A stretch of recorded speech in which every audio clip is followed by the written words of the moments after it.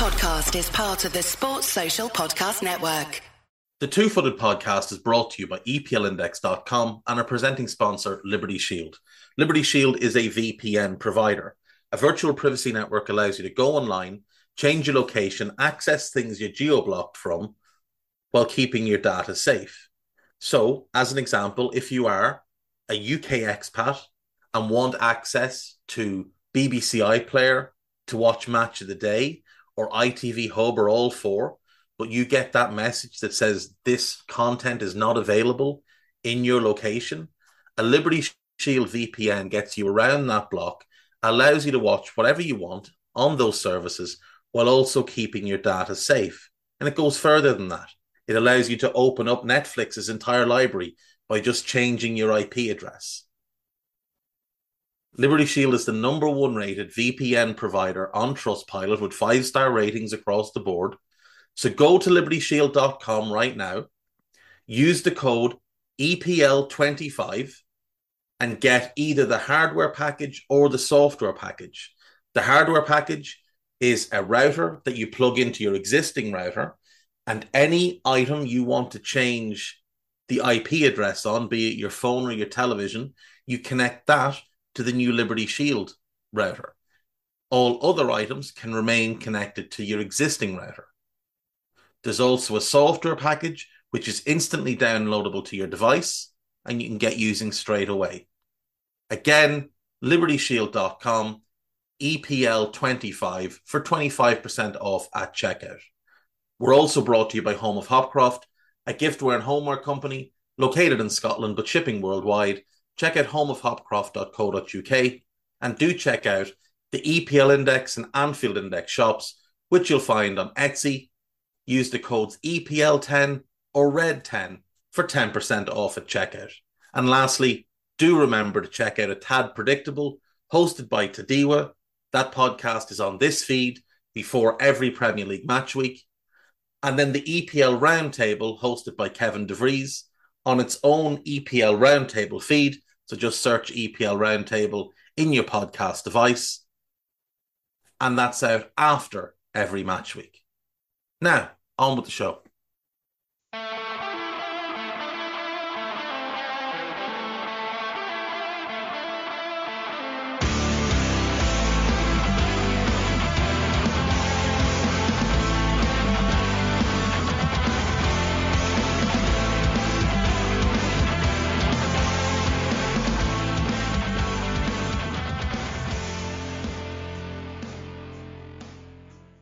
What's good, boys and girls? Two-Footed Podcast. Today is Wednesday. It is the 21st of February. Hope you're all well and having yourselves a pleasant day. The sun is out. It's a fairly decent day here. Can't argue with it. We had a game of football last night in the Premier League, and Manchester City beat Brentford by 1-0. Erling Haaland scoring in the 71st minute, largely as a result of Christopher Ayer falling over and then, rather than getting up and trying to make a challenge, appearing to try and toboggan himself across the ground as if he was maybe going to try and head the ball from Haaland's path. I don't really know what he was doing. But Haaland ran on 1v1 versus Mark Fleck and squared him up and passed it into the bottom corner. City were good value for their win, 70% of the ball, 25 shots, 11 on target. Brentford did have some opportunities, though. In particular, Frank Onyeka, who broke through in the first half down the left, got 1v1 with the goalkeeper and then really weak shot. Ivan Toney had a free kick that sailed just over. Onyeka had another half chance. There was some moments in the game for Brentford, but there's no question City were the better team. They did struggle, though, to connect the dots because without KDB in the team, everything seemed to fall to Rodri to be the most important player in possession. And Rodri's great on the ball, but he's not a creative player. City had a great opportunity in the first half when Kyle Walker got onto the end of a clipped cross, headed it back across goal, and Bernardo Silva, dead in front of goal, got his angles wrong and headed it wide. That was from a Rodri clip ball. And he had a couple more in the game. John Stones had one good one in the game as well. But City felt inevitable last night, even though they were struggling to break down Brentford's defence. And Brentford, to their credit, defended much better in this game than they had against Liverpool at the weekend. Notable that they made 3 changes, bringing in Johan Wissa for Neil Maupay up front to give them more pace on the counter, bringing in Frank Onyeka for Matthias Jensen to make them more compact and solid and grafting in midfield, and then bringing in Zanka for Nathan Collins, who, to be fair, had a stinker at the weekend. Brentford did defend better, and they were able to be more resilient, more resolute, but ultimately City's pressure told, and City jump above Arsenal now into second. So we've got Liverpool top on 57 points. We've got Manchester City second on 56 and Arsenal third on 55. The goal difference is quite tight. Liverpool are plus 35, City plus 32, Arsenal plus 36.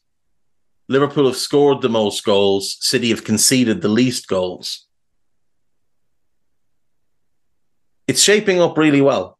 It is shaping up really well between these 3 teams as we head into the last stretch of the season. As I always say, the title race begins with 10 games to go. So each team has 3 games to go before we hit the title race. For Liverpool, those league matches are Luton Town, that's tonight, Nottingham Forest, and Manchester City at home. Liverpool will want to take 7 points, and my prediction is they take 7 points from those games. For City, it's Bournemouth away, Manchester United at home, Liverpool away, and again, I think 7 points there. Then for Arsenal, you're looking at a situation where they have Newcastle home, Sheffield United away, Brentford home. And I think Arsenal will take 9 points from those games. So I think when we hit the 10 games to go mark, Liverpool and Arsenal will be neck and neck on points, and it will depend on goal difference as to who's top, and City will be third. But I think, and I could be wrong, I think Arsenal have by far the hardest last 10 games. Chelsea home, City away, Luton home, Brighton away, Villa home, Wolves away, Tottenham away, Bournemouth home, United away, Everton home. And I think they're going to drop points I have them dropping points in 5 games. Potentially more. Potentially more. It would be no surprise if Chelsea went there and got a draw. It really wouldn't. I think they'll lose at City. I could see a draw at Brighton. I could see a draw home to Villa. I could see them dropping points at Wolves. I think they'll lose at Tottenham. And I think they'll drop points at Manchester United. So City, Spurs, and United, I think, will all take points from them. And between Chelsea, Brighton, Villa, and Wolves, I think they'll drop points in at least 2 of those. For City, Brighton away, potential to drop points there. Arsenal home, I think they'll win. Villa home, I do think they win. Palace home, they'll win. Palace away, they'll win. Luton home, they'll win. I think they drop points at Tottenham. They beat Forest. They'll beat Wolves at home. They'll beat Fulham away. They'll beat West Ham. But I think they drop points at Spurs and in one other game. And then Liverpool, well, they have the easiest last 10 of this group. Everton away, they should win. Brighton home, they should win. Sheffield United home, they should win. United away will be tough. I could see them drawing there. Palace home, they'll win. Fulham away, they should win. West Ham away, they should win. I think they'll beat Spurs at home. Villa away will be tough, and I could see them dropping points there. And then Wolves home final day. Now, the issue for Liverpool is that they're currently decimated with injuries. Now, every club has injuries. Let's be clear on that. Every club has injuries. But when we look at the top three, Arsenal, Jurrien Timber, is he a starter? We don't know, because he got hurt in the first game of the season. But he's a starter in a position where Arsenal have Ben White, Tomiyasu, and Zinchenko, right back or left back. Last season, Arsenal fans had us believe that Ben White was the best right back in the league, and let's not forget he cost 50 million, and that Zinchenko was the best left back in the league, and let's not forget that he cost between 30 and 35. So they do have cover in those positions that they have told us are players of a very high level. Gabriel Jesus is currently out. That's a big blow. He is a starter without question. Fabio Vieira is not a starter and never has been. Thomas Partey, currently out. He's been out most of the season. He's not a starter. Declan Rice was signed to replace Thomas Partey. And Arsenal fans have told us all season long that Declan Rice is the best number 6 in the world. So therefore, Thomas Partey cannot be better than him and cannot be the starter. So you cannot be missing a player if the guy you have in that position is, according to you, the best in the world. Now, Zinchenko and Tomiyasu are both out at the moment. They're short-term injuries. They'll both be back in the next little while.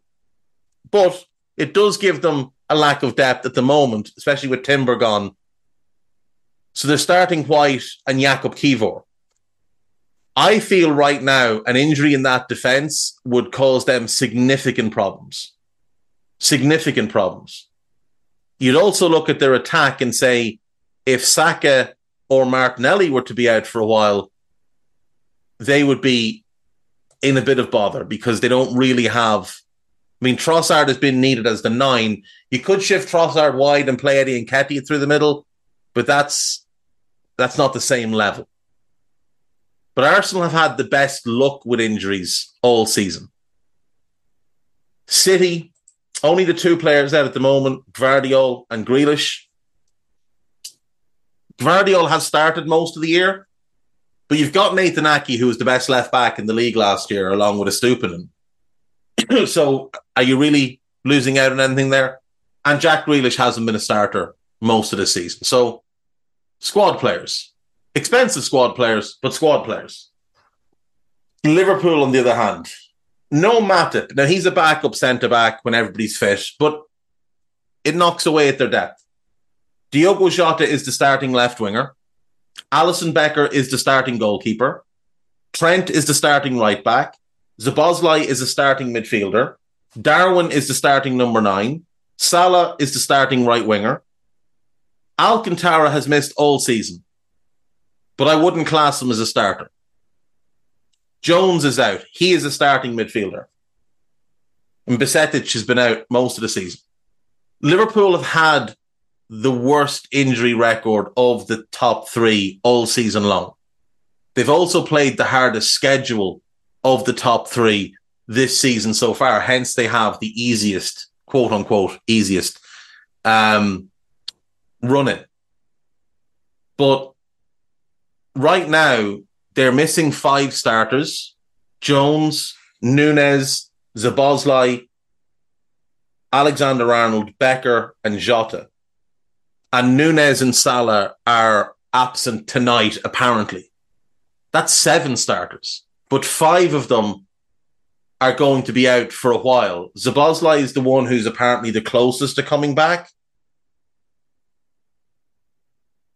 But all the rest of them are most likely out until, at the earliest for Trent, it looks like City. But the rest of them are well beyond that. That's where Liverpool might trip up.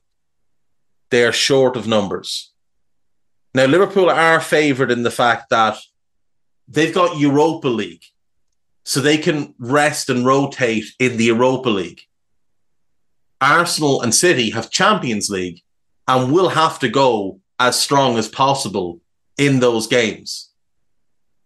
So we wait and see whether Liverpool could potentially just try and bin off the Europa League.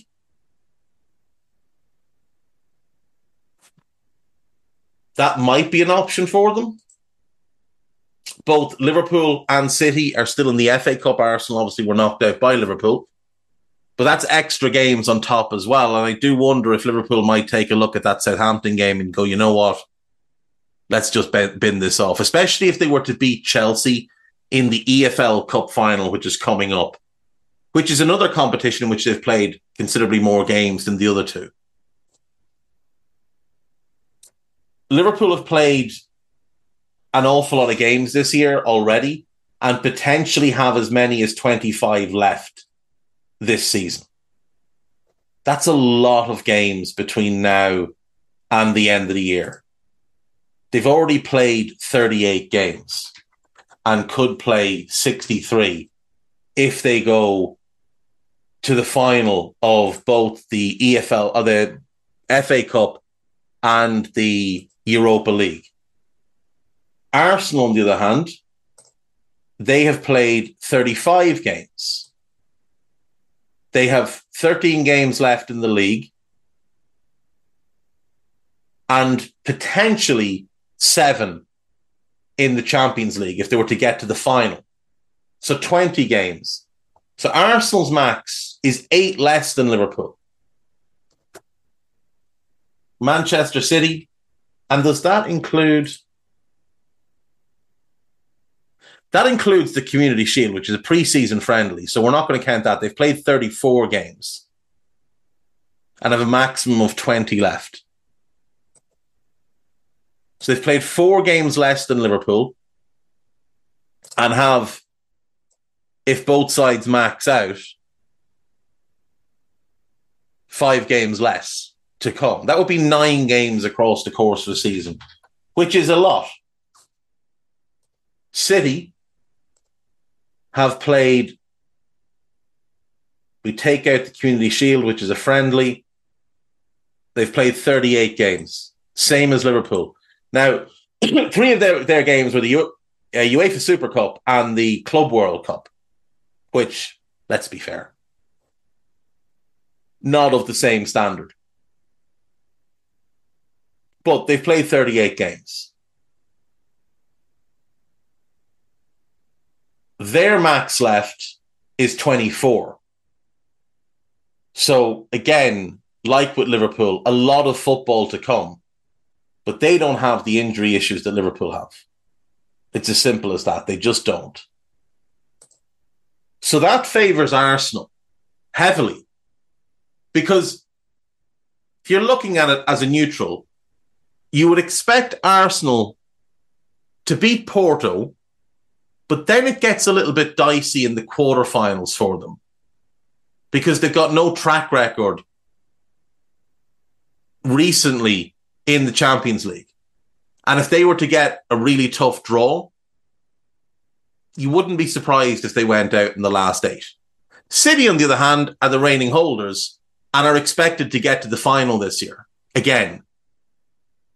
So again, for Arsenal, that could be a thing where you knock another 3 games off their max for the year. And again, that favours them.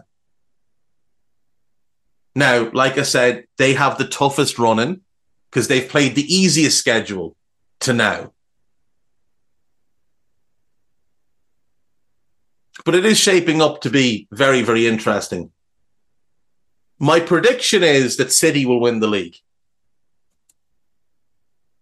But that is me maybe trying to reverse jinx my way to the Premier League title for Liverpool.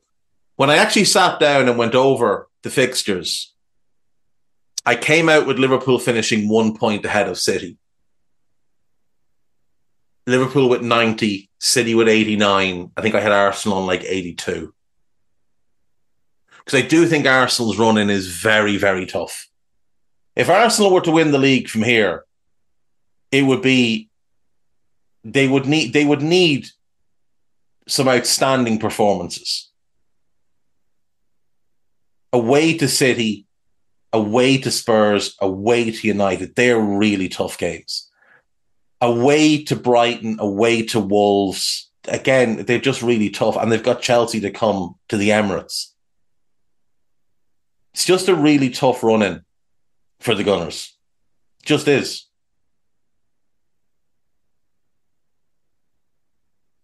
And we've seen in the last 2 seasons that when it gets to the final 10 games, that Arsenal tend to shrink a little bit. If we take a step back to last season, if we look at the Premier League, your last 10 games, you beat Leeds, then you went 4 straight without a win.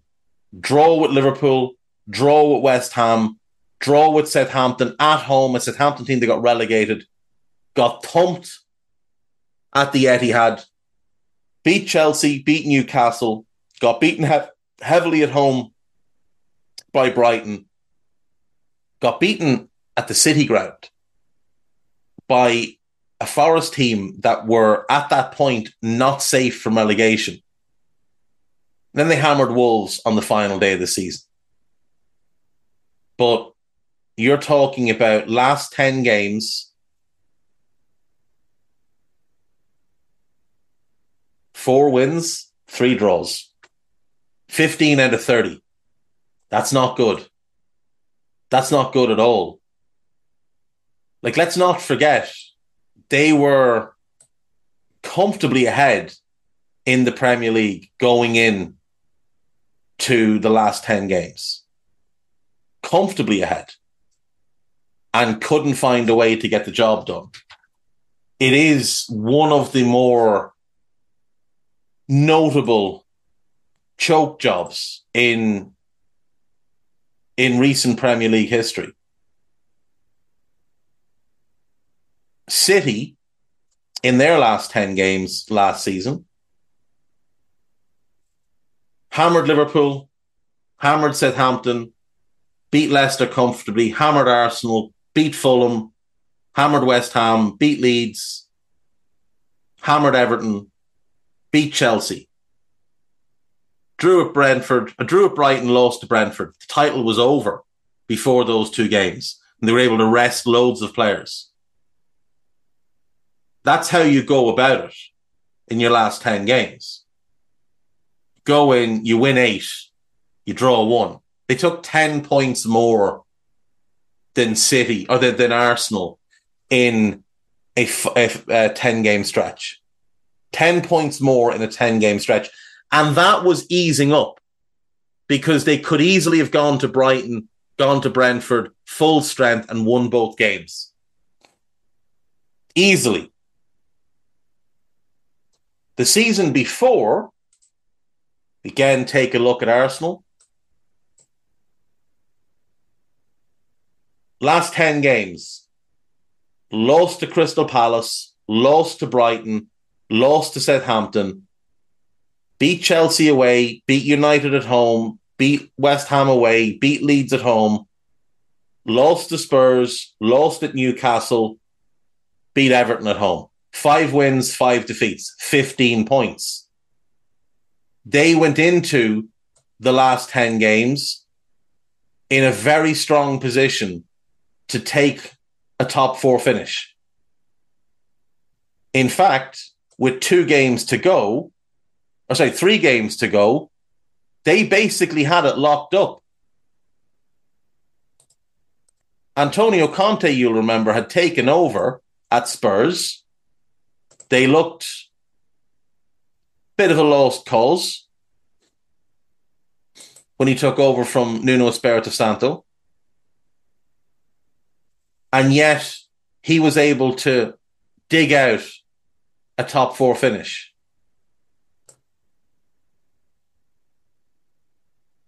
Spurs in those last 10 games, just for the record of it, beat West Ham, beat Newcastle, beat Villa, lost to Brighton, drew at Brentford, beat Leicester, drew at Liverpool, beat Arsenal, beat Burnley, and beat Norwich.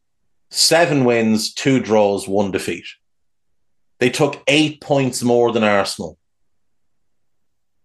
and finished 2 points above them. They were 6 points behind Arsenal with 10 games to go.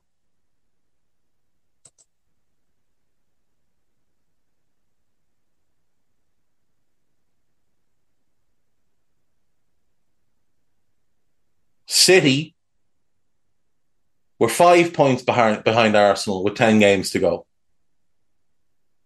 Won the league by 5 points. And like I said, that was easing up at the end. Could easily have won the league by 10 points. Arsenal have not handled the pressure of seasons under Mikel Arteta. And that's what they have to prove. And until they do that, we don't really have much to trust them for. And yes, their fans will point at heavy wins over bad teams in recent weeks. He had heavy wins over bad teams at similar points last season and the year before as well. What do you do in the last 10 games? Especially this year, when you're most likely going to have Champions League, which didn't have last year, remember? City did that while competing in the FA Cup and the Champions League. Arsenal had been dumped out of the Europa League in the round of 16. Until Arsenal prove it, there's no reason to trust them. Last night in the Champions League, PSV Eindhoven won, Dortmund won. Daniel Malin opened the scoring for Dortmund. Luke de Jong equalised from the penalty spot on 56 minutes. Mats Hummels took to Twitter to complain about the awarding of the penalty. And quite frankly, I think he had a case. It did seem soft to me. In the other game, Inter Milan won, Atletico Madrid 0. Marco Arnautovic with the only goal of the game, giving Inter a slender lead for the second leg, but it is a deserved lead. They did play the better football. They were the better team. But I think Atleti will be quite happy to be going home 1-0 down. Atleti didn't perform last night. It was clear they went there to try and spoil the game and just, try and nab a draw. But I think Atleti will be comfortable enough going home with a 1-0 lead. Now, Inter are not to be overlooked at all. Obviously got to the final last year. They've been really impressive in Serie A. A little bit hit and miss in the Champions League. 3 wins, 3 draws in their group stage. But they've been really impressive in Serie A and are running away with the league title. And obviously, like I say, they got the Champions League final last year, so they will have to be respected. We have 2 games tonight. Porto versus Arsenal. 3rd in Portugal versus 3rd in the Premier League. You would expect Arsenal to win comfortably, quite frankly. Liverpool have gone there a bunch of times in recent years and won comfortably. I think this is a worse Porto team than the teams Liverpool played. But at the same time, for Arsenal, it's new. It's new territory. This group of players haven't played Champions League knockout before. So maybe there's some nerves. You still expect Arsenal, even if they were to draw or even lose tonight, to get through because they'll have the second leg at home. In the other game tonight, it is Napoli versus Barcelona. Napoli are a train wreck at the moment. They've just appointed their 3rd manager of the season, Francesco Calzona. Don't know much about him other than he was Maurizio Sarri's assistant for a number of years. He's the current Slovakian manager, and he's had an unusual path into football management. They will be looking at massive changes, a huge overhaul come the summer. Barcelona also looking at big changes come the summer because we know that Xavi is stepping down. Like Napoli, they won their domestic league last year, and this season just hasn't gone well for them. Hasn't gone well at all. They are third, 8 points behind Real Madrid. I do wonder if the draw were to break for Napoli and they were to, or for Barcelona, and they were to beat Napoli and advance. And then let's just say in the round of 8, the quarterfinals, they were to draw PSV or Dortmund or potentially Lazio or this out-of-form Bayern team. And they were to advance into the last 4. And let's just say they got Arsenal. And they beat them. And they advanced to the final. And they've avoided Real. They've avoided PSG. They've avoided City. They've avoided Atleti and Inter. Those sides have had to battle it out.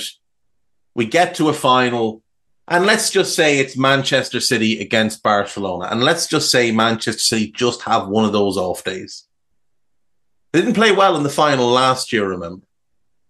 Let's just say they have one of those off days and Barca won. Now, I don't think Barcelona are going to win the European Cup. I think they're, at best, 5th or 6th favourite. I would put City, Real, PSG, Arsenal, and Inter or Atleti ahead of them.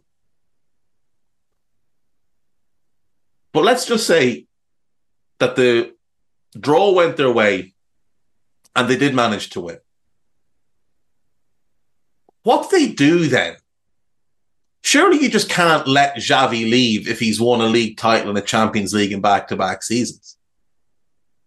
Regardless of any other nonsense, surely you have to attempt at least to convince him to stay. These should be good games tonight. Like I said, Arsenal should win comfortably. Porto they're in a weird situation as well because their manager, Sergio Conceição, is leaving at the end of the season. They come into this game in mixed form domestically.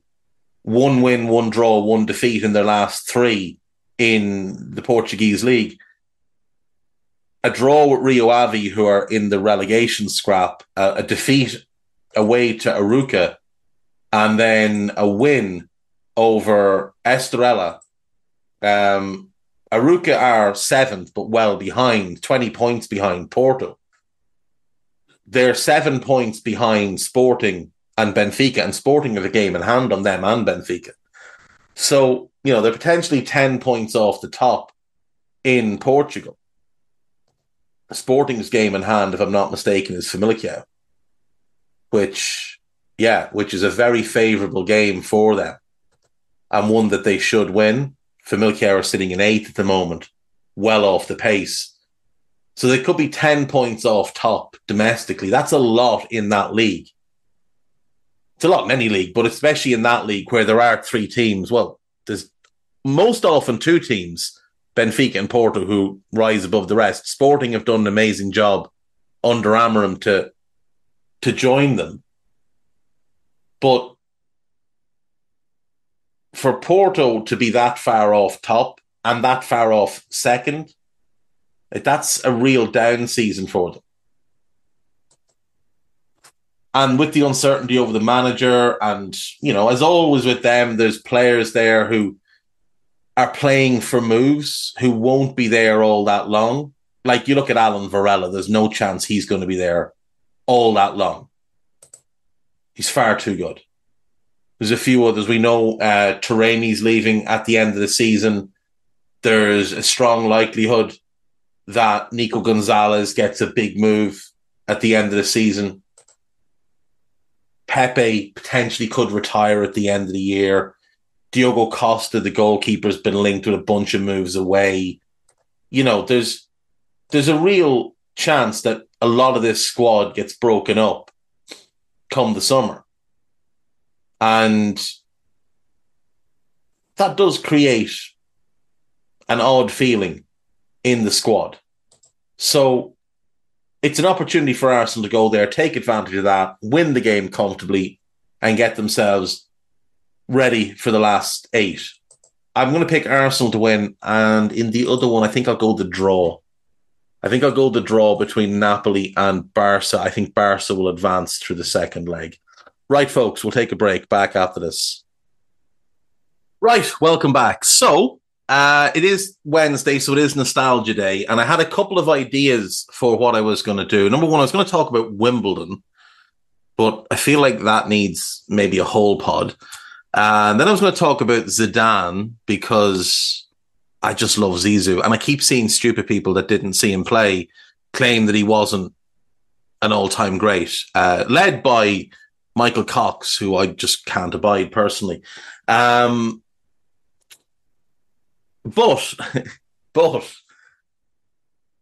Sunderland sacked Michael Beale. And there's a whole load of shenanigans now coming out about Michael Beale and whether or not he had a burner account on Twitter, which he used to basically tweet propaganda about himself. And it does look very much like that is the case, that is what he was doing. Now, he has denied it, but it very much looks like it was. That account was definitely him. It was his podcast originally. That was the purpose of the account. There are multiple tweets where people have, when the account first launched, tweeted saying, follow this account, it's Michael Beale, yada, yada. He has his own personal account, but this was a secondary account. And someone has found a screenshot of the original bio of the Twitter account, which I believe is called Player ID or Talent ID. And it says that it is by Michael Beale. So that account is now gone from Twitter, but it does look like Michael Beale was tweeting about himself from a different account and making excuses for his own behavior and his own failures. And he has been sacked. And that's the second time he's been sacked in the last year or so. He was sacked by Rangers, obviously, now sacked by Sunderland. He's been a manager for less than 2 years. He's been through 3 jobs and none of them have ended well. QPR, he took over, started well, got his head turned a little bit by Wolves, then announced he was staying, made a whole point of talking about loyalty, and then a month later bounced to Rangers, where he lasted, a year? Was it a year he lasted at Rangers? And he was then sacked by them. And now at Sunderland, he's lasted 12 games. Not even a year.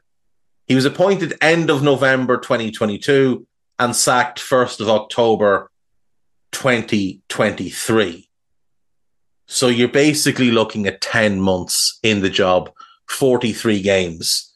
Now, he won 72%, but that's not good enough at Rangers. It's only 2 years. Well, it's not even 2 years. It'll be 2 years come June from when he started his managerial career out on his own. But to have already gone through 3 jobs, to have been sacked twice, and the way he left QPR, it's probably done his reputation a little bit of damage. And if I was advising him, I would say to him, do one of 2 things. Leave England, go to Europe and get a job there, out of the spotlight, and try and rebuild. Or find a top manager who's looking for an assistant. Because we know Michael Beale is a great assistant manager. He's proven that. Go and learn from another manager who's not Steven Gerrard, who you were teaching.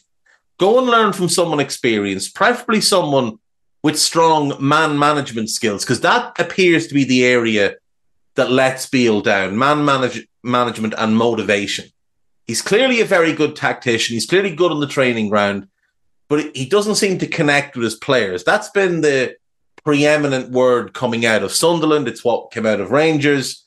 He doesn't connect with players. He doesn't have those personal relationships. Now, you don't need to be best friends with them, but you've got to be able to connect with them on some level. Go and do that for a couple of years, and then especially if that manager has success, then you'll be in a stronger position to find another job when you want to take another crack at this. He's still a young man. He's 43 years of age. So he'll get more opportunities one way or another.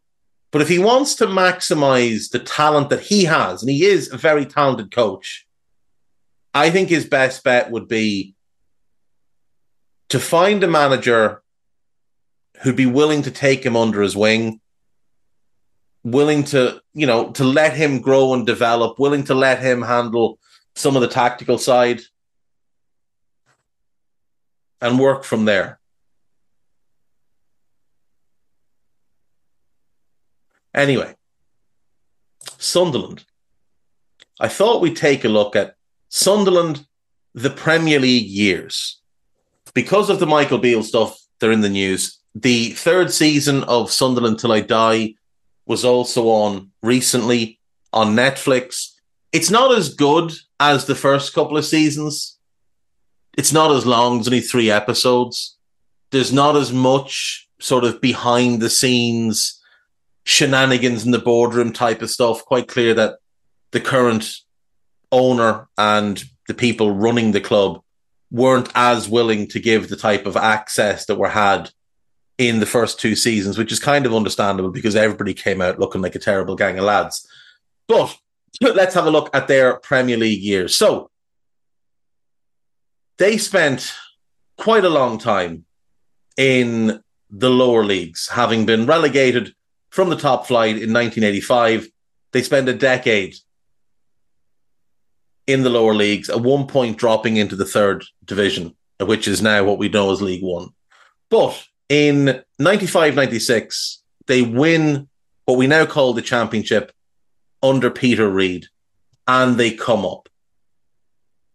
And they buy Alex Ray, Tony Cotton, Darren Williams, Jan Eriksson, the legend that is Chris Waddle, and also Niall Quinn, who would genuinely have a fantastic run at Sunderland over a 6-year span. He was 30 when he joined Sunderland from City, where he'd been for 6 years, having come through the academy at Arsenal. But he went north to join Sunderland, and unfortunately for them, it was not to be a long stay in the division. That year, they finished 18th in the Premier League, 1 spot ahead of Middlesbrough, 2 ahead of Forest. They were the 3 teams that went down. Coventry and Southampton survived by 1 point. That was a day where the season went to the final day for the relegation spots, with a lot of clubs potentially going down. Blackburn Rovers, not long removed from winning the title, finished 13th on 42 points. West Ham, 42 points. Everton, 42 points. Southampton and Coventry, 41 points each. Sunderland, 40. Borough, 39. Forest, 34. Now, you note, there's always been this thing of 40 points is the safe mark. You get to 40 points to stay up. And that is true, generally speaking. In most seasons, you don't even need 40. In a lot of seasons, Middlesbrough's 39 points would have kept them up. Now, remember, Borough that season got to both cup finals and lost, and actually would have stayed up, but they were docked 3 points because they had an illness outbreak in the squad and didn't fulfill a fixture against Blackburn just before Christmas. Had Borough done the smart thing and just sent the reserves down and the kids, even if they got thumped, they would have stayed up. They would have finished on 42 points and stayed up in 15th, ahead of Everton. Coventry would have gone down. But to get 40 points and go back down, very unfortunate. So 97-98, Sunderland back into the Championship. They finish 3rd. They get to the playoff final and they lose. Charlton Athletic are promoted. 98-99, they win the championship again. Peter Reid is still the manager. They take 105 points, 31 wins, 12 draws, only 3 defeats. And a striker called Kevin Phillips scores 23 goals. And up they come into the Premier League. They go shopping, this time with a bigger budget. They bring in Steve Bold, Arsenal legend, Thomas Helmer, one of the great defenders of the 80s and 90s. Now, unfortunately, he didn't settle at all. His injuries had just racked up and his legs were basically gone. And during his one season contracted to Sunderland, he was loaned to Hertha Berlin and basically couldn't play anymore. But anyway, they also signed Stefan Schwarz, former Arsenal midfielder. Very, very talented player. He played for Fiorentina and Benfica. At this point, he was 29, maybe pushing 30, getting towards the end of his career, but still a good player. They signed John Oster from Everton. They signed Kevin Kilban from West Brom, who would go on and have quite a good career for Sunderland, playing there for 4 years before moving to Everton at a profit.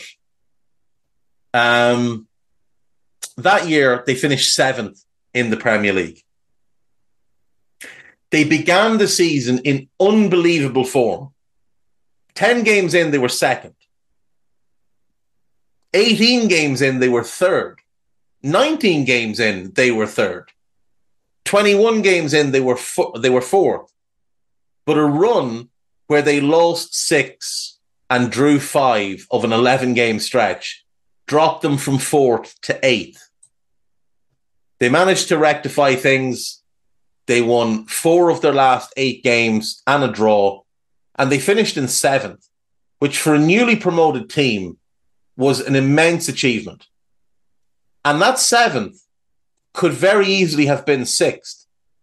Villa had the same number of points as them, but finished above them on goal difference. They were 7 points behind Chelsea, who finished 5th, and they were never catching them. But still, level in points with Villa, only missing out on what would have been the Intertoto Cup by goal difference. A tremendous season. Kevin Phillips was absolutely unbelievable. But there's some other good players in this group that I want to highlight. Thomas Sorensen, an ever-reliable goalkeeper, played 5 years at Sunderland, had joined them in the Championship, played 171 league matches for them before moving on to Villa, would then play for Stoke before finishing his career with Melbourne City. He played 101 times for the Danish national team. Broke into the national team when he was making his name at Sunderland. He was outstanding for Sunderland and outstanding for Denmark for a long, long time. Michael Gray, a left winger / left back, good on the ball, great getting forward, good pace, good crosser of the ball. Took one of the worst penalties I've ever seen the year before they come up when they lost that playoff final to Charlton on penalties. It was his penalty that missed. But he was an excellent player for Sunderland. Spent 12 years there, having come through their academy, having not made the grade at United and been released at 16. He played 363 league games, well over 400 games in all competitions for them. Gave them all his best years, left at 30, and kind of had a bit of a journeyman run thereafter. Didn't really hit the same heights anywhere. But a very, very good player on the left-hand side for Sunderland. Kevin Kilban, ahead of him. That was a really good connection down that side. On the right wing, you had Nicky Summerby, son of the great Mike Summerby, Manchester City legend. He'd come through the Swindon Academy, helped Swindon get promoted, done well there, moved on to City, and then he joined Sunderland. And for 4 years, he was a very, very valuable player for Sunderland. Injuries started to take their toll. He leave at the age of 30. And again, like Michael Gray, had a bit of a journeyman run. Though he did do quite well when he went to Bradford a couple of years later. Always liked Nicky Summerbee, just a hard-working grafter down the right-hand side who was very, very similar to his dad. Very, very similar to his dad. He was a third-generation player. His grandfather, George Summerbee, was also a professional player. Didn't reach the heights that his son and grandson got to, but it's still quite cool to have three generations that did so well. Always liked Nicky Summerbee. Also in that squad, you had Danny Dichio, who best known probably for a spell at QPR, but would go and play for Sampdoria for a brief spell. Didn't really work out. Came back to Sunderland. He was sort of the third striker there. Quinn and Phillips were the starting two. Dichio would be the rotation option. Good in the air, good hold-up play, good all-round striker. Jody Craddock, ever-reliable centre-back. Paul Thirlwell, good, no-nonsense midfielder, just kept things... A game manager, kept things ticking over in the middle of the park. That was a good team. And they finished 7th. They were knocked out of the FA Cup in the 4th round and knocked out of the League Cup in the 3rd round. In year 2, they repeated the trick and finished 7th again, proving that it wasn't a fluke. This time they finished 3 points ahead of Aston Villa, but missed out on Europe by 4 points. Chelsea finished 6th. Again, they just overperformed at different times. 24 games into that season, they were 2nd. 24 games in. They hit the top 7 in week 16. They moved to 6th. And after that, they never dropped out of the top 7. That's really impressive. They had like a stinker of a back half of the season. They went 6 games without a win, 3 defeats, 3 draws. They beat Chelsea at Stamford Bridge. They went 5 more without a win, 3 defeats, 2 draws, and still finished 7th. Now, for me, that speaks to the parity of the league, that we had a lot more competitive balance back then than what we have now. In that 2000-2001 season, they signed Don Hutchinson from Everton, formerly of Liverpool and West Ham. Julio Arca, one of many, many players to be tagged as the next Maradona because he was a left-footed Argentinian. Stanislav Varga and Emerson Thome, big centre-back from Chelsea. The next season, 01-02, the wheels come off. Now, transfer-wise, they signed Nicolas Medina from Argentinos Juniors. It didn't work out. He never played in the league for them. He was 19 when they signed him. He came over with a pretty big reputation.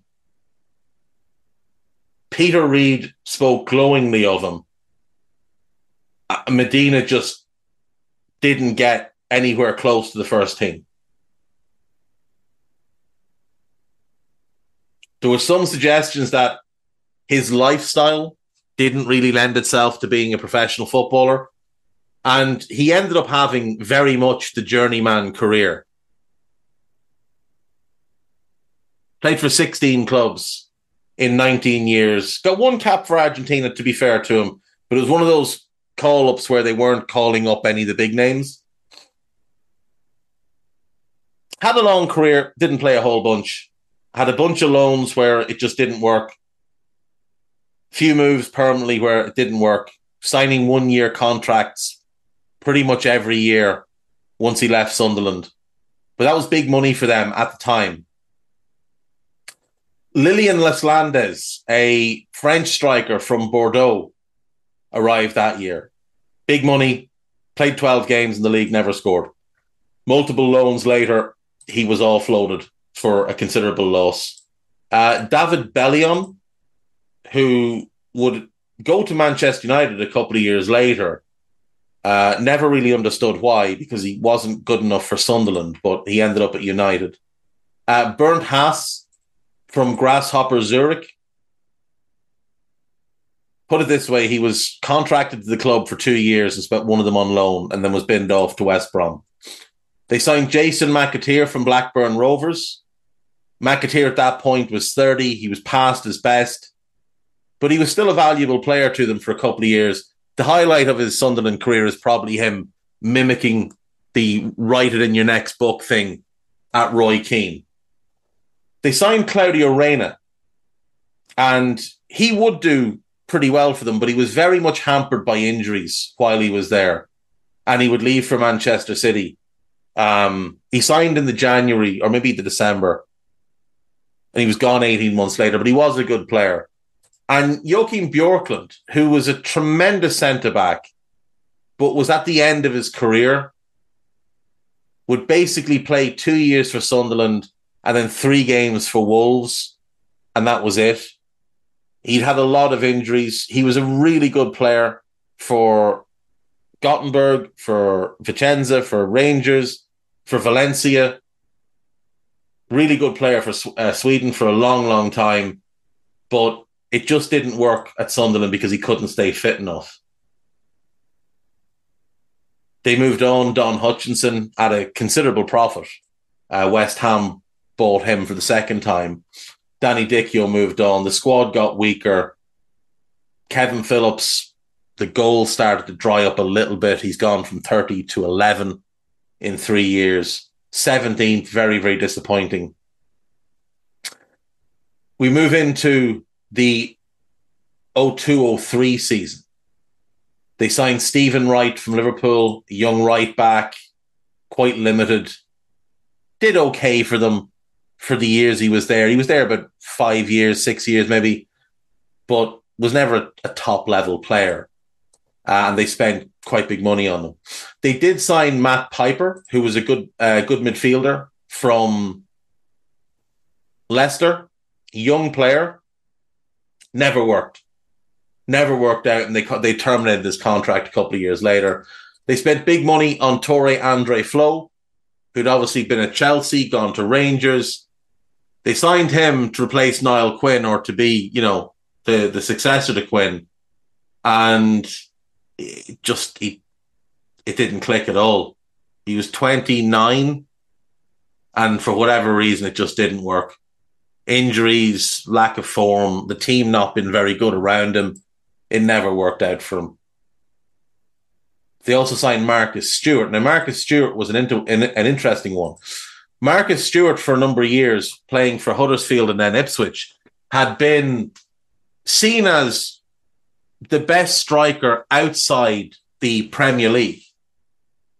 There was David Hirst, and then there was him, once Hirst got his Premier League move.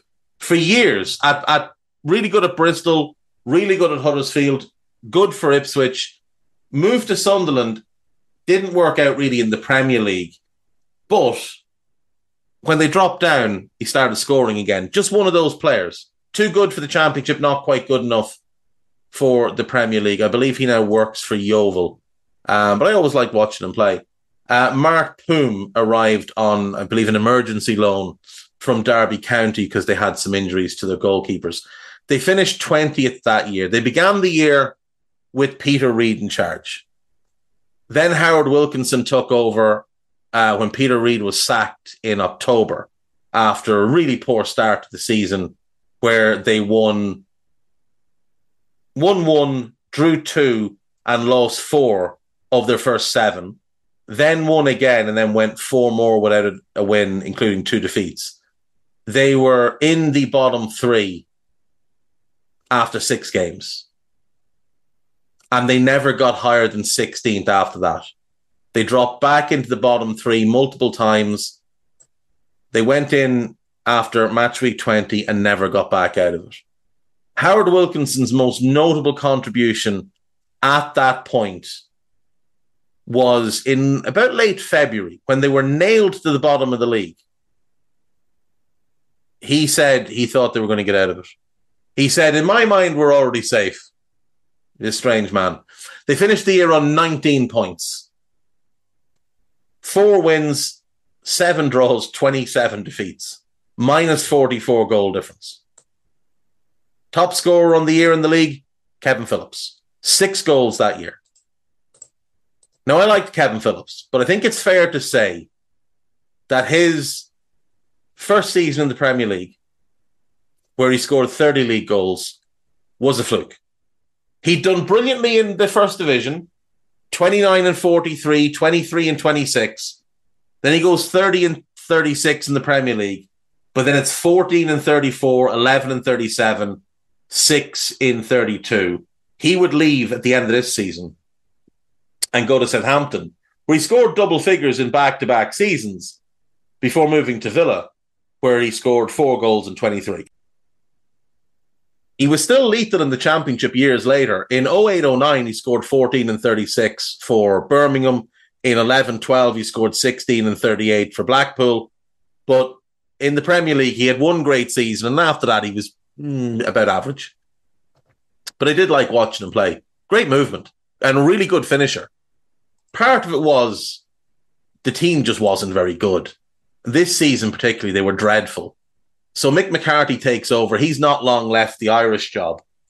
And they're going down. So they finished third in the 03-04 Championship season. There's a lot of belt tightening going on. They're selling whatever players they can, having spent fairly heavily, as we've been through, in their Championship, in their Premier League years. It's all free signings that arrive in. They finish third in the Championship. They lose in the semi-final of the playoffs. They did also get to the semi-finals of the FA Cup that year, though, and lost 1-0 to Millwall. So, Millwall were a Championship team as well.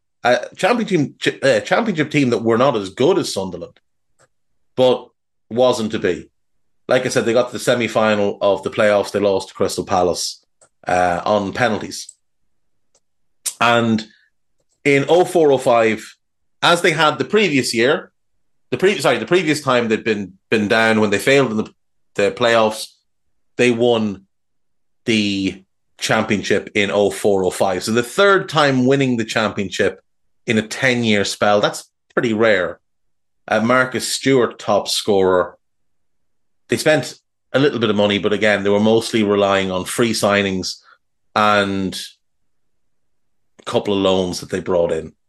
A lot of big money players been let go. Like Medina's let go that summer on a free. Bjorkland let go on a free. McAteer let go on a free. John Oster let go. Up into the Premier League, 05-06 season. Mick McCarthy's in charge. And it's an absolute disaster. It's an unmitigated disaster. They signed John Steed, young striker who was fairly highly regarded. He'd been at Huddersfield, come through there. He would go on to Blackburn, spend a year there, and then Sunderland signed him. It didn't work at all. He scored 2 goals in 35 league games, was loaned out the next season, and then sold to Sheffield United. He's now the assistant coach at Barnsley, which I was not aware of. They signed Kelvin Davis. He was a very highly regarded goalkeeper at the time who had a pretty good career, had been very good for Wimbledon. Moved to Sunderland again, it didn't really work. He'd go on and have a long spell with Southampton. I think he spent 10 years there.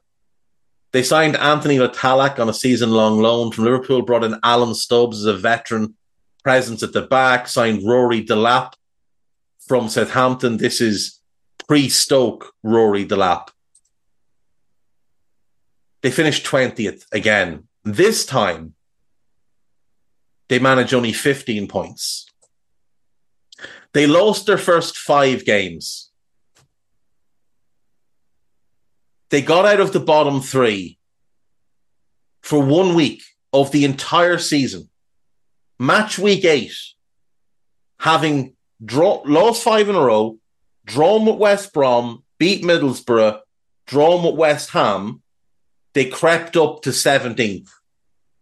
They lost to Manchester United the following week, went to 19th.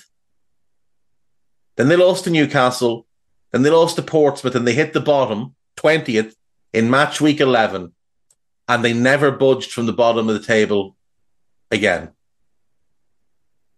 They won 3 games all season. They drew 6 games, and they finished with 15 points. And at the time, that was the worst Premier League season that anybody had ever had. It was absolutely horrific how bad they were. Absolutely horrific. McCarthy was sacked in February. Kevin Ball took over as caretaker. Niall Quinn then sort of appointed himself for a brief spell before they brought in Roy Keane the following summer, 06-07, in the Championship again.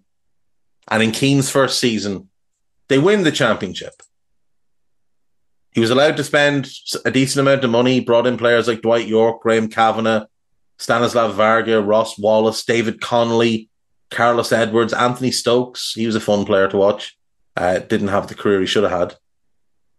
But they won the Championship again and bounced back up into the Premier League under Roy Keane. And this was to be their longest spell in the Championship. In the Premier League, excuse me. This was their longest spell. 07-08, they finished 15th under Keane. Survival was the only thing they cared about. Kenwyne Jones was the top scorer with 7 goals. He'd been brought in as a pretty big money signing at 6 million. Their biggest money signing was Craig Gordon, an outstanding keeper from Hearts, who's now back at Hearts, having spent 5 years at Sunderland and then 6 years at Celtic. Great goalkeeper, but couldn't stay fit. Signed Greg Halford. He was really highly regarded. I think he'd come through at Colchester, gone to Reading, it didn't work, went to Sunderland, it didn't work. Had a long career, but didn't quite click at the Premier League level. Signed Michael Chopra from Cardiff. He was another one that was highly regarded. Brought in Kieran Richardson, Paul McShane, Danny Higginbottom, Phil Bardsley, Andy Reid from Charlton. Moved out some of the older players.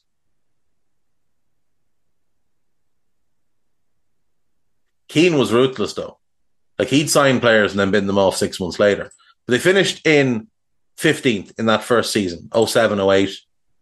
08-09, they finish in 16th position. Keane left in December, the 4th of December.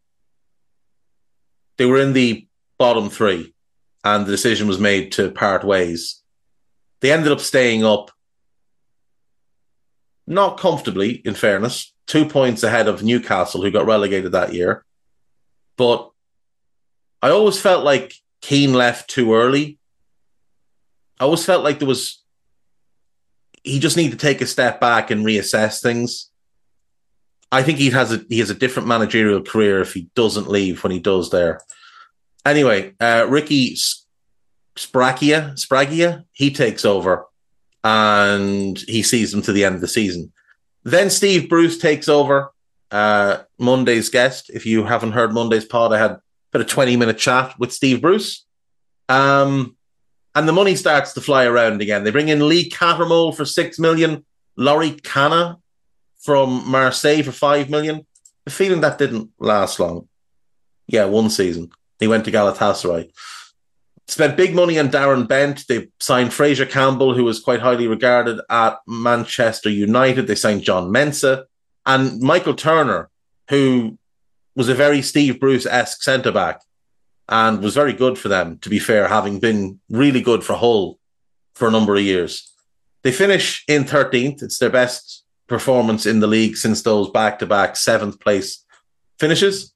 The next season under Bruce, they finish 10th and continue to get better. Again, there's some spending done. Asamoah Gyan is the big money buy, but they also brought in Stefan Sessegnon, who is a really exciting player.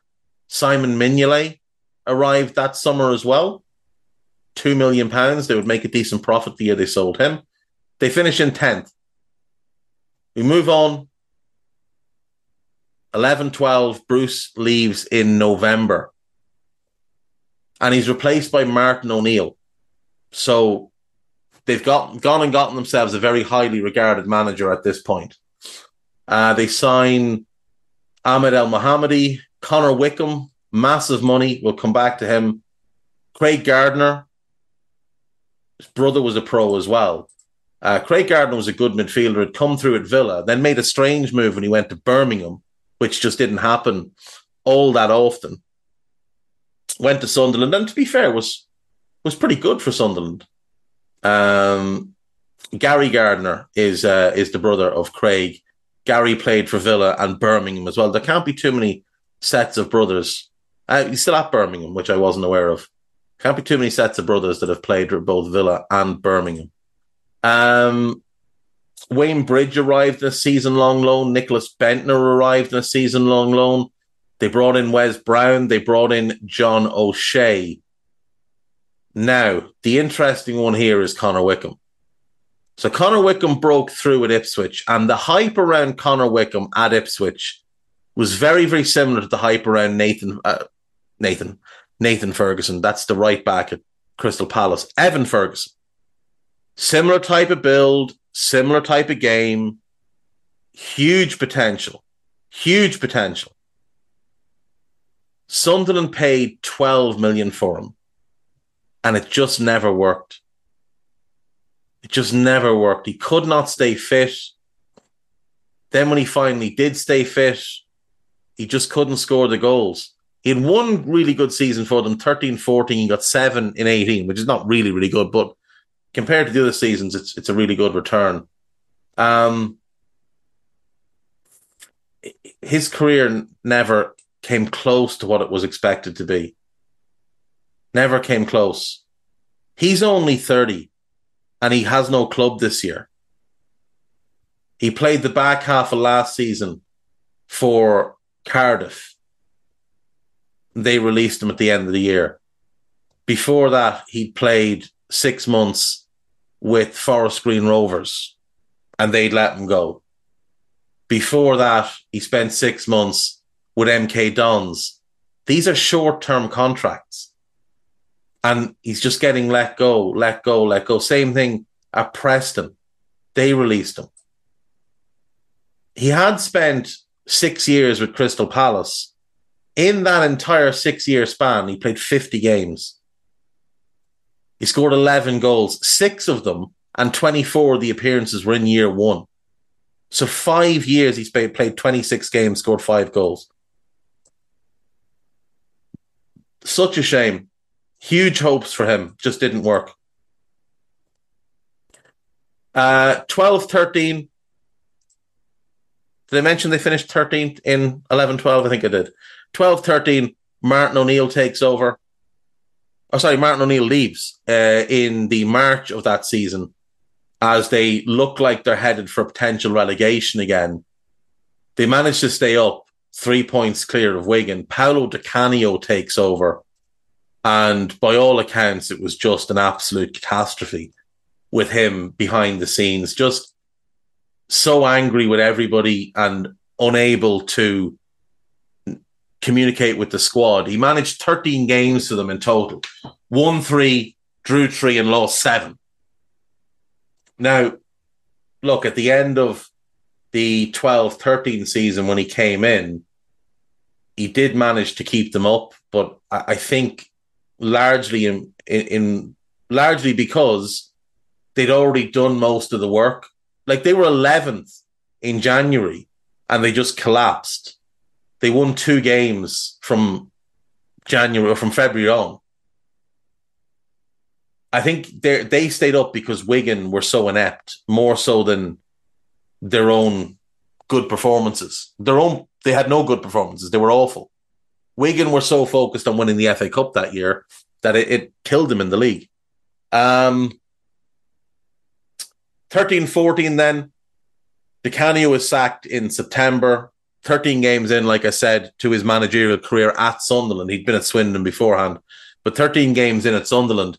That made him the shortest tenured Sunderland manager ever. Kevin Ball was the caretaker for a couple of weeks, and then Gus Poyet took over. They brought in Josie Altidore. They brought in Emmanuel Giaccherini. Karis Mavrius, don't remember him at all. Signed Fabio Barini on loan from Liverpool. Andrea De Sena, former Liverpool, in on loan from Napoli. Yeah, not great at all. Poyet took over, but they finished 14th. It was a decent outcome for the season. The next year, 14-15, they signed Jack Rodwell from Man City for an undisclosed fee on huge wages. They signed Patrick Van Aanholt from Chelsea's academy. They signed Will Buckley, and they signed Jermaine Defoe in the January. They also loaned in Sebastian Coates, Ricky Alvarez, and Santiago Virgini. They finished 16th, but Poyet was removed in the March and replaced by Dick Advocat. So we're in a run here where they're changing manager every single season, which is never a good sign. Like, Steve Bruce takes over at the start of 09-10. He does 2 seasons. He's sacked partway into the 3rd season. Then we've got 1, 2, 3, 4 seasons in a row where they change manager. Then it became 5 seasons in a row the next year. Advocat removed in October, replaced by Big Sam. And for all the talk of Big Sam as a relegation expert, he took over very early in the season in October with plenty of runway ahead of him, and he barely kept them up. Now, they had a good back half of the season, to their credit, but they finished 17th, stayed up by 2 points. Again, for second time, ahead of Newcastle. It's not like Big Sam turned things around massively there. And he spent a decent amount of money. Now, in the summer, they'd signed Coates on a free. They'd signed Jermaine Lenz, Yunus Kabul, Barini. In the January, Big Sam signed Wabi Kazri for 9 million and Lamine Kone for 5 million. That's 14 million back then, was a lot of money for Sunderland. Transfers then were different to transfers now. 16-17, David Moyes takes over. Big Sam took the England job, you'll remember. Moyes takes over. It's the first season since Steve Bruce's second season that they don't change manager, and they are relegated. They finish bottom of the Premier League, 24 points. 16 points from safety. Transfers. Papi Gidabogi, not very good. Paddy McNair and Donald Love, not very good. Didier Ndong, a player they would actually release from his contract 2 years later. Darren Gibson and Brian Oviedo, neither of them did great. And that started the downfall of Sunderland, which had been coming for a while. They were treading water for too long. Too many seasons of unrest and upheaval. They go down at the end of the 16-17 season, and we've not seen them back in the Premier League since. In fact, in the what is now 7 seasons in the interim, they spent 4 of them in League One. After being relegated bottom of the Premier League, they were relegated bottom of the Championship, which is a staggering thing to do. Now, in their 4 years in League One, they did finish in the playoffs in 3 of the 4 years.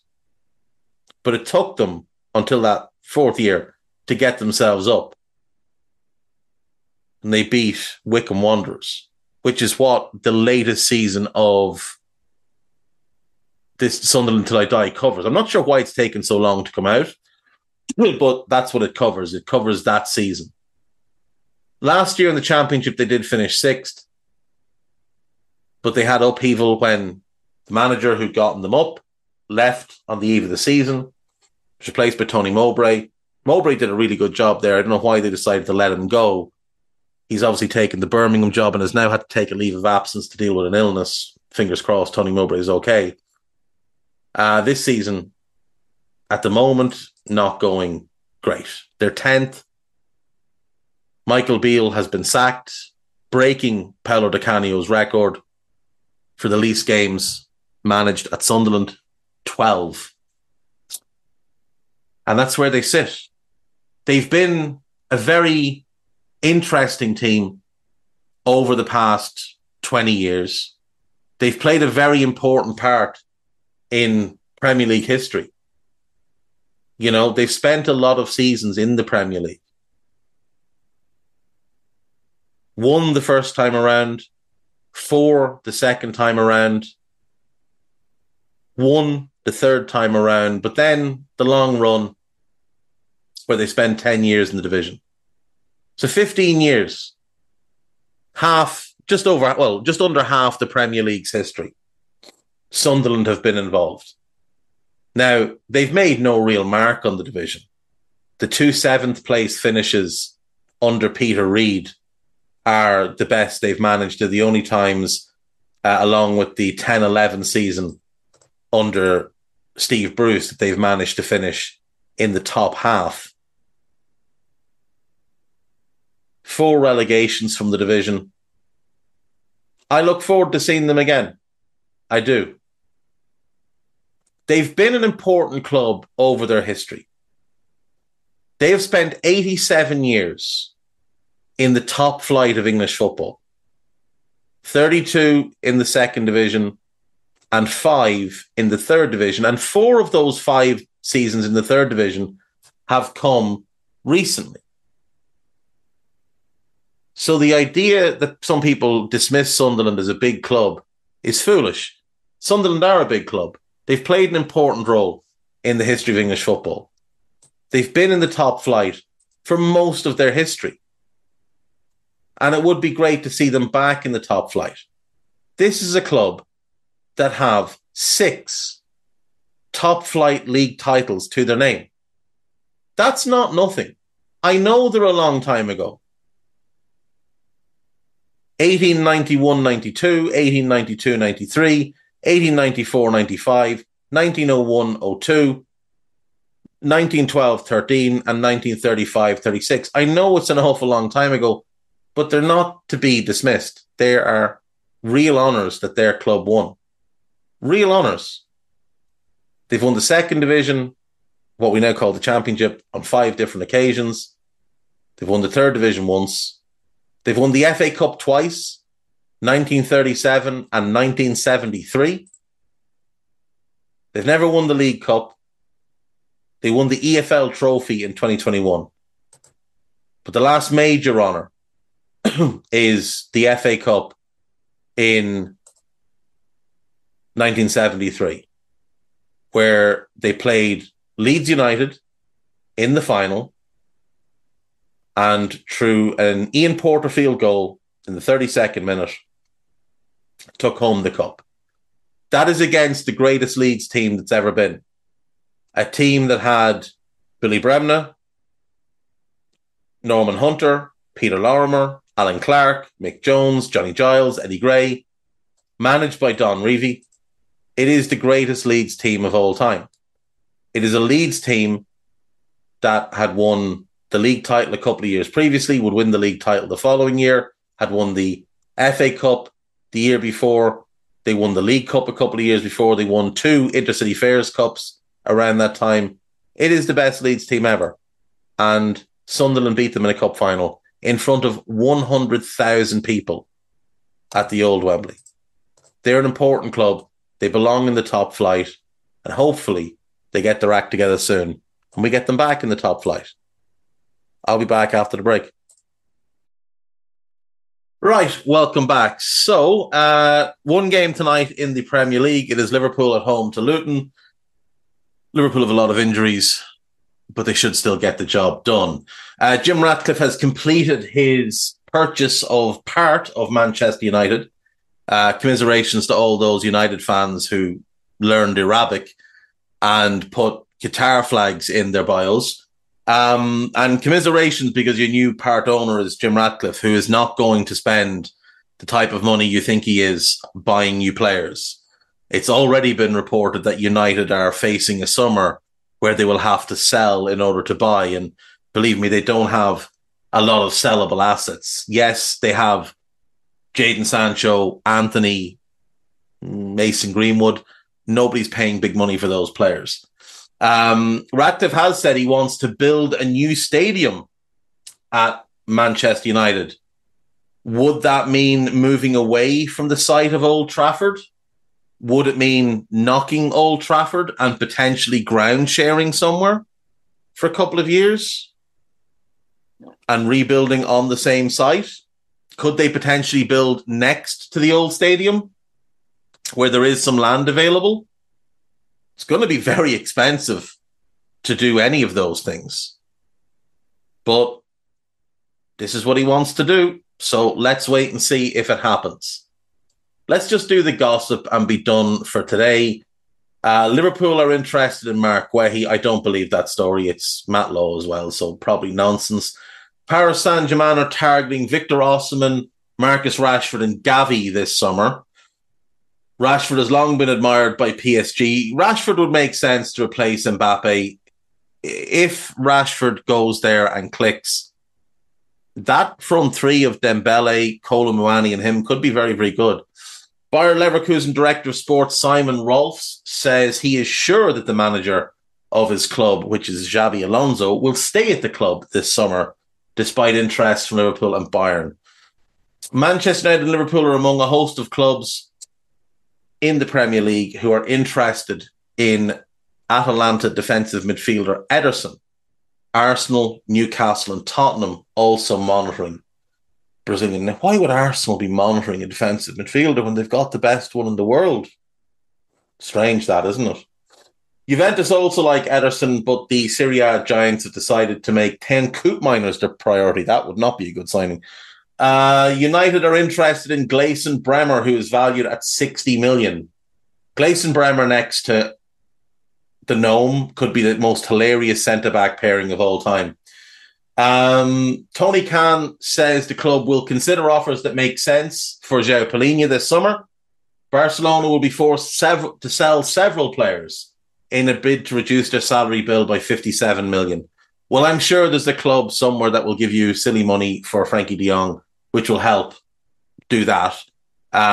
Maybe stop signing, lads in their 30s on big contracts. That might help. Manchester United are considering reigniting their interest in Frankie de Jong and Harry Kane. This is from Football Transfers. It's an exclusive by Jack Talbot, who has no idea what's going on anywhere. De Jong has rejected reports he could leave Barcelona and says he's angry at the false rumours. Okay. Sheffield Wednesday, Bolton and Peterborough are all exploring a move for Ravel Morrison, who's a free agent after leaving MLS side DC United. I assume his plan was to join Birmingham in January with Rooney, but then obviously Rooney got sacked. Aston Villa are preparing to open the bidding for Red Bull Salzburg midfielder Oscar Glauch with an offer of €20 million, but the 19-year-old Israeli has also been tracked by Manchester United, Arsenal, Liverpool, Newcastle and Barcelona. That is credited to Ekram Connor, who it's been proven is not actually a real person. So there we go. Right, folks, I will see you all tomorrow. Take care of yourselves. Bye-bye.